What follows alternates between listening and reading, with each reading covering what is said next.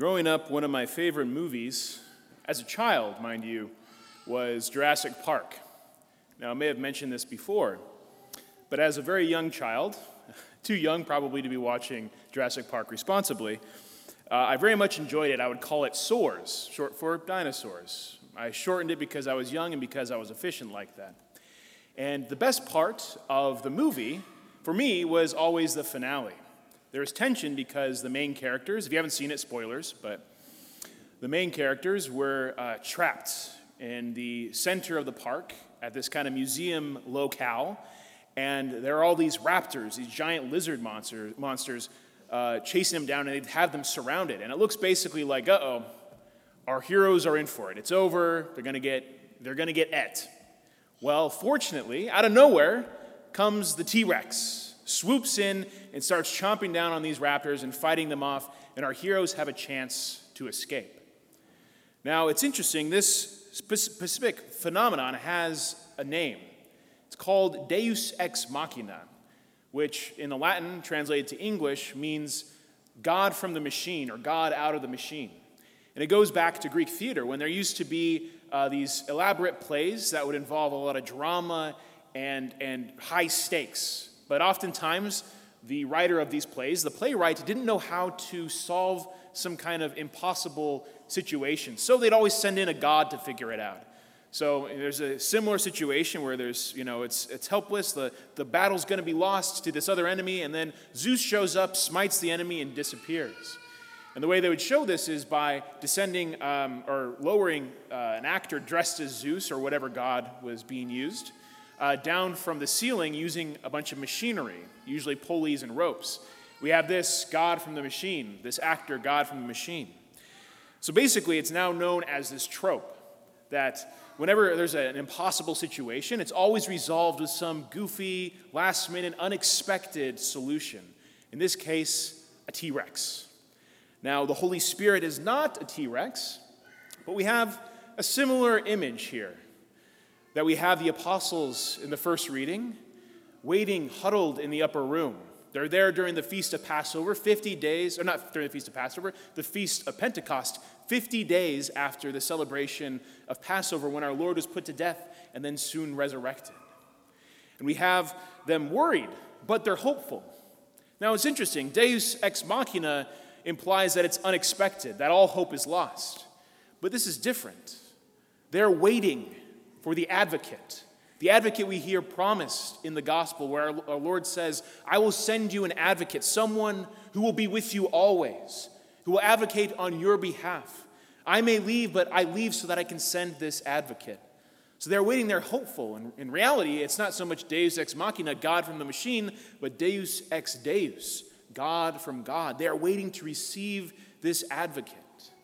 And you have this very intense scene, this very intense scenario, where as they're waiting, out of nowhere you have this whirling wind to announce the presence of the Holy Spirit.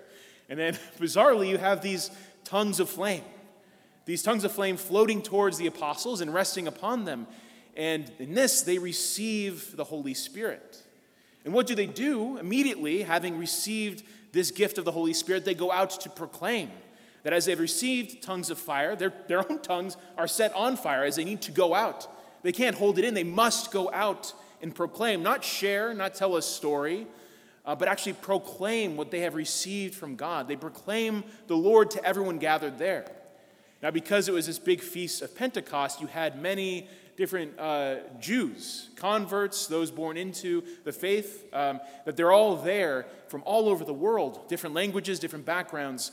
And miraculously, they all are able to understand what the apostles say. That there's this great unifying principle of the Holy Spirit. That as we are scattered in the past, many different cultures, nations, many different viewpoints and worldviews, now we have this unity through the Holy Spirit, present here amidst all these gathered under one proclamation of our Savior, Jesus Christ.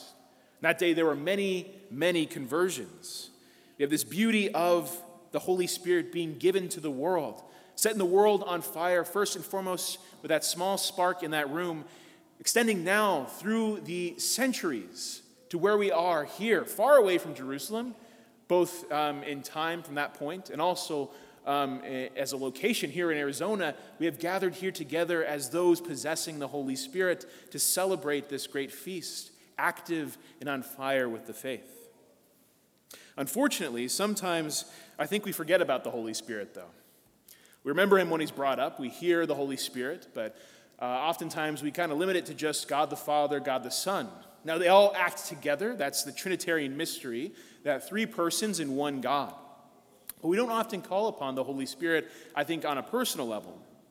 Of course, we think of God the Father, who loved us so much, created us out of love, and then sent his only Son to die for us. The Son, Jesus Christ, our Savior, who revealed that love in his sacrifice and brought us to a greater existence as beloved sons and daughters of God.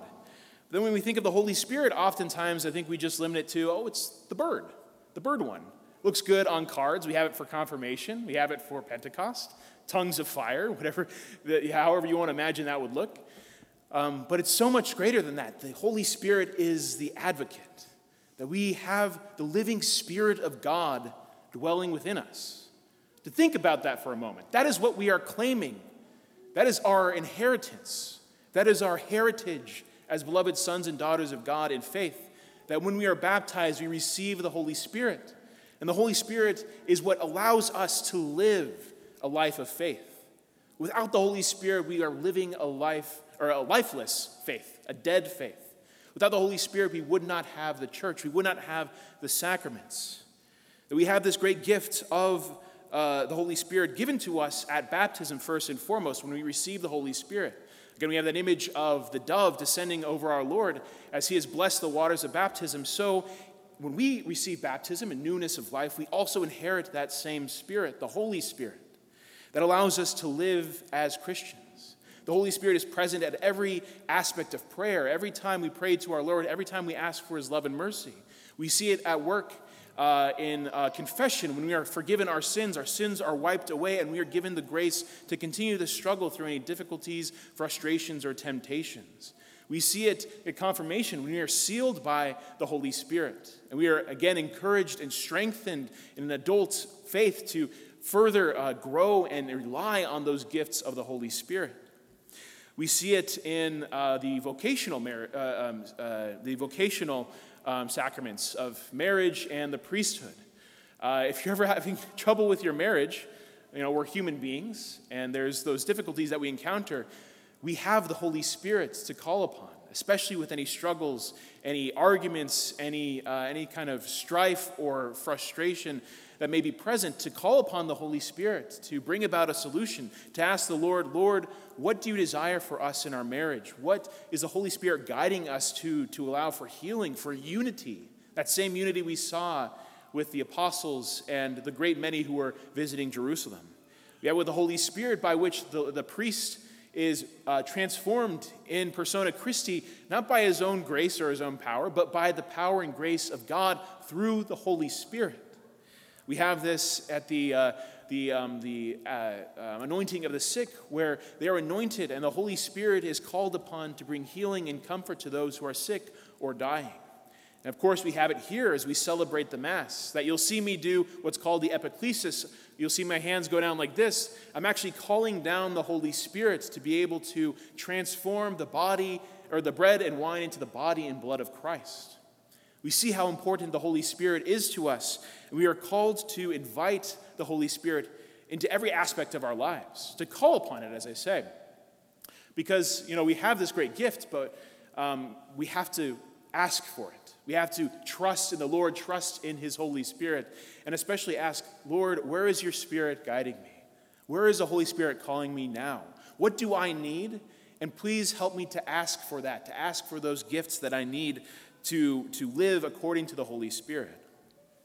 It's interesting, the church fathers, the early theologians of the church, had a special way of describing this event when the apostles received the Holy Spirit. They said it was like them receiving new wine, and they were drunk on the Holy Spirit. They call it the sober intoxication of the Holy Spirit, which is a really awesome way of putting it. Now, when we're drunk in the flesh, when we drink, we become, we lose our inhibitions. We lose our ability to control and to know who we are.